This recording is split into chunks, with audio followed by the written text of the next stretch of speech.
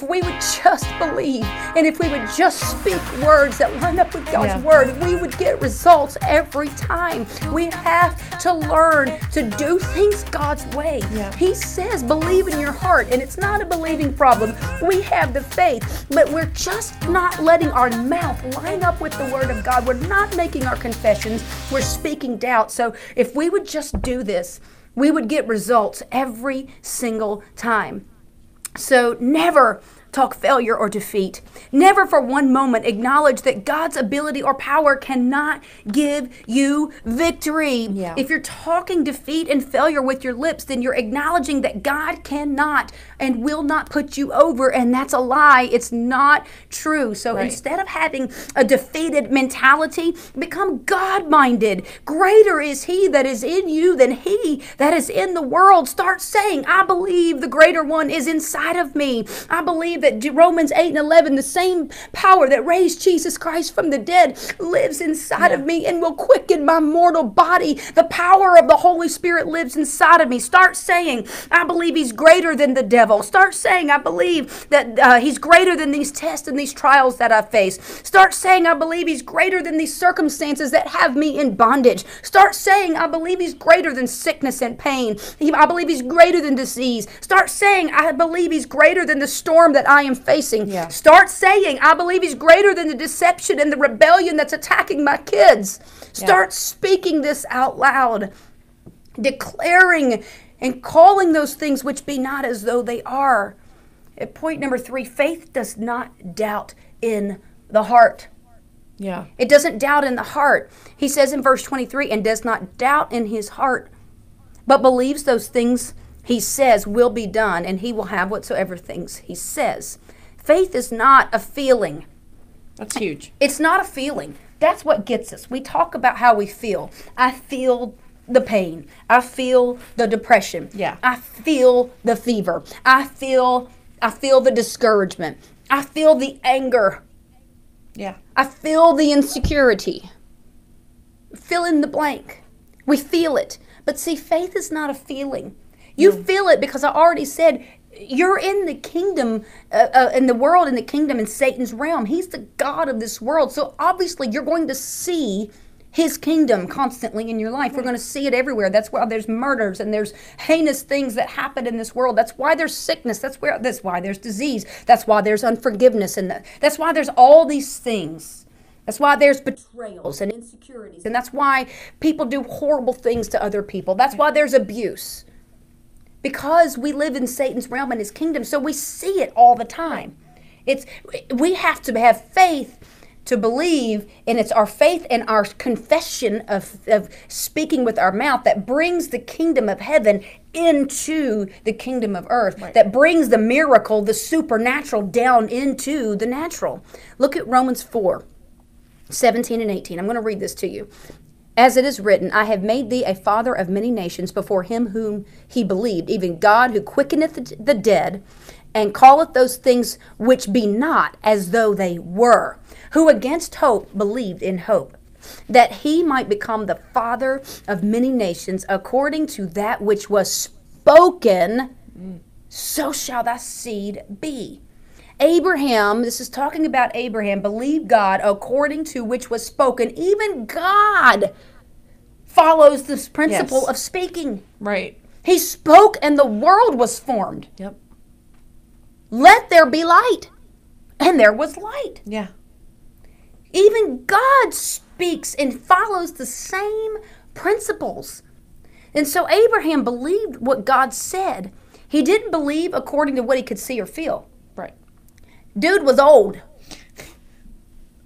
He and Sarah was old. Listen, she was way past childbearing. Like menopause had like come and gone a long time ago. Woman was old. Okay? Old. Way too old. I mean, you don't hear of a 90-year-old woman getting pregnant and a 100-year-old man having children. Okay, this was like impossible. Absolutely impossible. What 90-year-old person believes that they're going to have a child? I don't know any. Like her womb was crusty and dried up, y'all. It was gone. There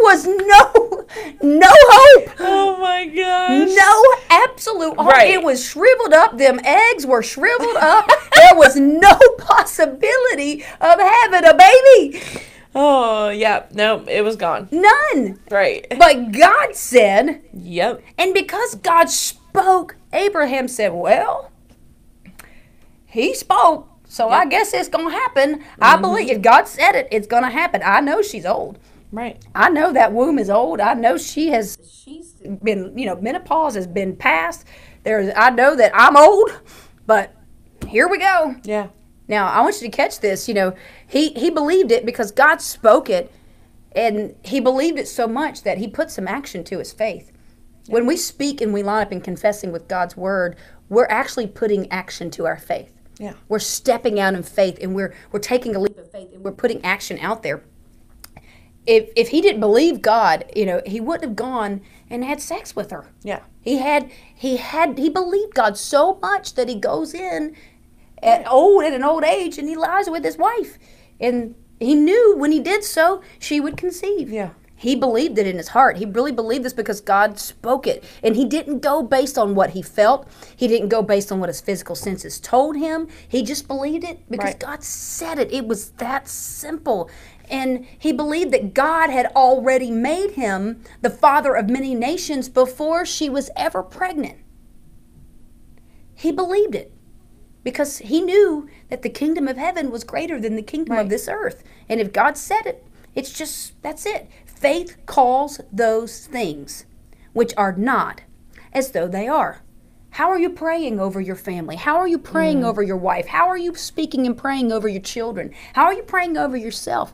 Faith calls those things which be not as though they already are. So you pray prayers like, I thank you, God, that my son or my daughter is on fire for the Lord. I praise you, Jesus, that they are in love with you. I thank you, God, that they aren't in rebellion. I thank you that they are walking in love. I thank you that my child or my husband or my mother-in-law and my father-in-law are walking in love and forgiveness. I thank you. I mean, whatever it is, you pray it. You speak it. You call those things which are not, and you pray and thank God for what you want to see, not what you have. And I promise you'll see some powerful, powerful results if you start to do this. But you have to know that doubt is the enemy. The 10 spies that went into there's 12 spies that went into the promised land. 10 came out. And the Bible says they came out with an evil report. What was the report that they came out with? When they were spying out the land, and 10 came back and said, oh, we're but grasshoppers in their sight. We can't take them. Only 2, Caleb and Joshua, came back saying, man, you ought to see the fruit. These grapes are this big. Oh, my goodness. It's a great land, and we can take it. God has given it to us. Woohoo! Yeah. They came back with a report of faith. He called the 10 spies, the 10 that came back with, we are but grasshoppers in the sight of those giants. He called their report evil. Wow. He didn't say they came back with a report of doubt. He said it was an evil report. That changes the severity of the matter. Where does doubt come from? Right. It comes from Satan, and Satan is evil. That's true. It's a hellish thoughts.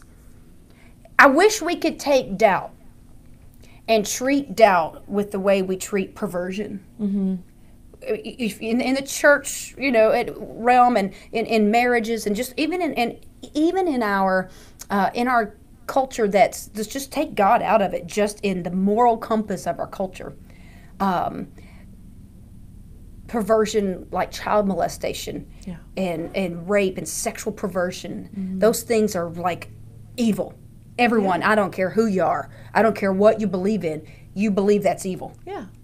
It's so much so that prisoners that go to prison for child molestation, those men are beaten, and the other prisoners that have committed murder and done all these other things think those guys are evil. Yeah. And they have a very rough time in prison because they get tortured in prison by the other prisoners, because even the prisoners can't, like, man, I got a family. How could you? Yeah. I wish we could take and think of doubt and realize how much it is of Satan. It is such a satanic thing that it is evil, and that we would treat it with the same that is perverted, with that same mentality as we would think about sexual perversion. If we would see it for what it really is, it's that evil. It is evil because it robs us of everything in our life. Listen, Jesus didn't say that he does not doubt in his head. And in this passage in Matthew 11, he didn't say he doesn't doubt in his head. He said, who does not doubt in his heart. You're going to have doubts come into your mind. Satan's going to put them in there. A bird can fly over our head, but we don't have to let him land and build a nest in it. No. You can't control the thoughts that come into your mind. It's what you do with those thoughts when they come. Doubt thoughts will come in your mind, but you don't have to let them come down into your heart and drop into your heart. You don't dwell on them. You take captive the thought and you toss it out. Abraham had a heart faith, but Thomas had a head faith. Doubting Thomas, if you know the story in the Bible, he had a head faith. Yes. The disciples told Thomas that they'd seen the Lord, and he said, well, unless I see the nail scars on his hands and the pierced side, I'm not going to believe. And then Jesus appears, and he walks up to Thomas in John 20 and 29, and he says, you know what, look at me. Yeah. Look at the nails. Here's the nail scars. Look here, touch my sides. And he looks at him, and he says, because you have seen me, you have believed. Yeah. He didn't commend Thomas's head.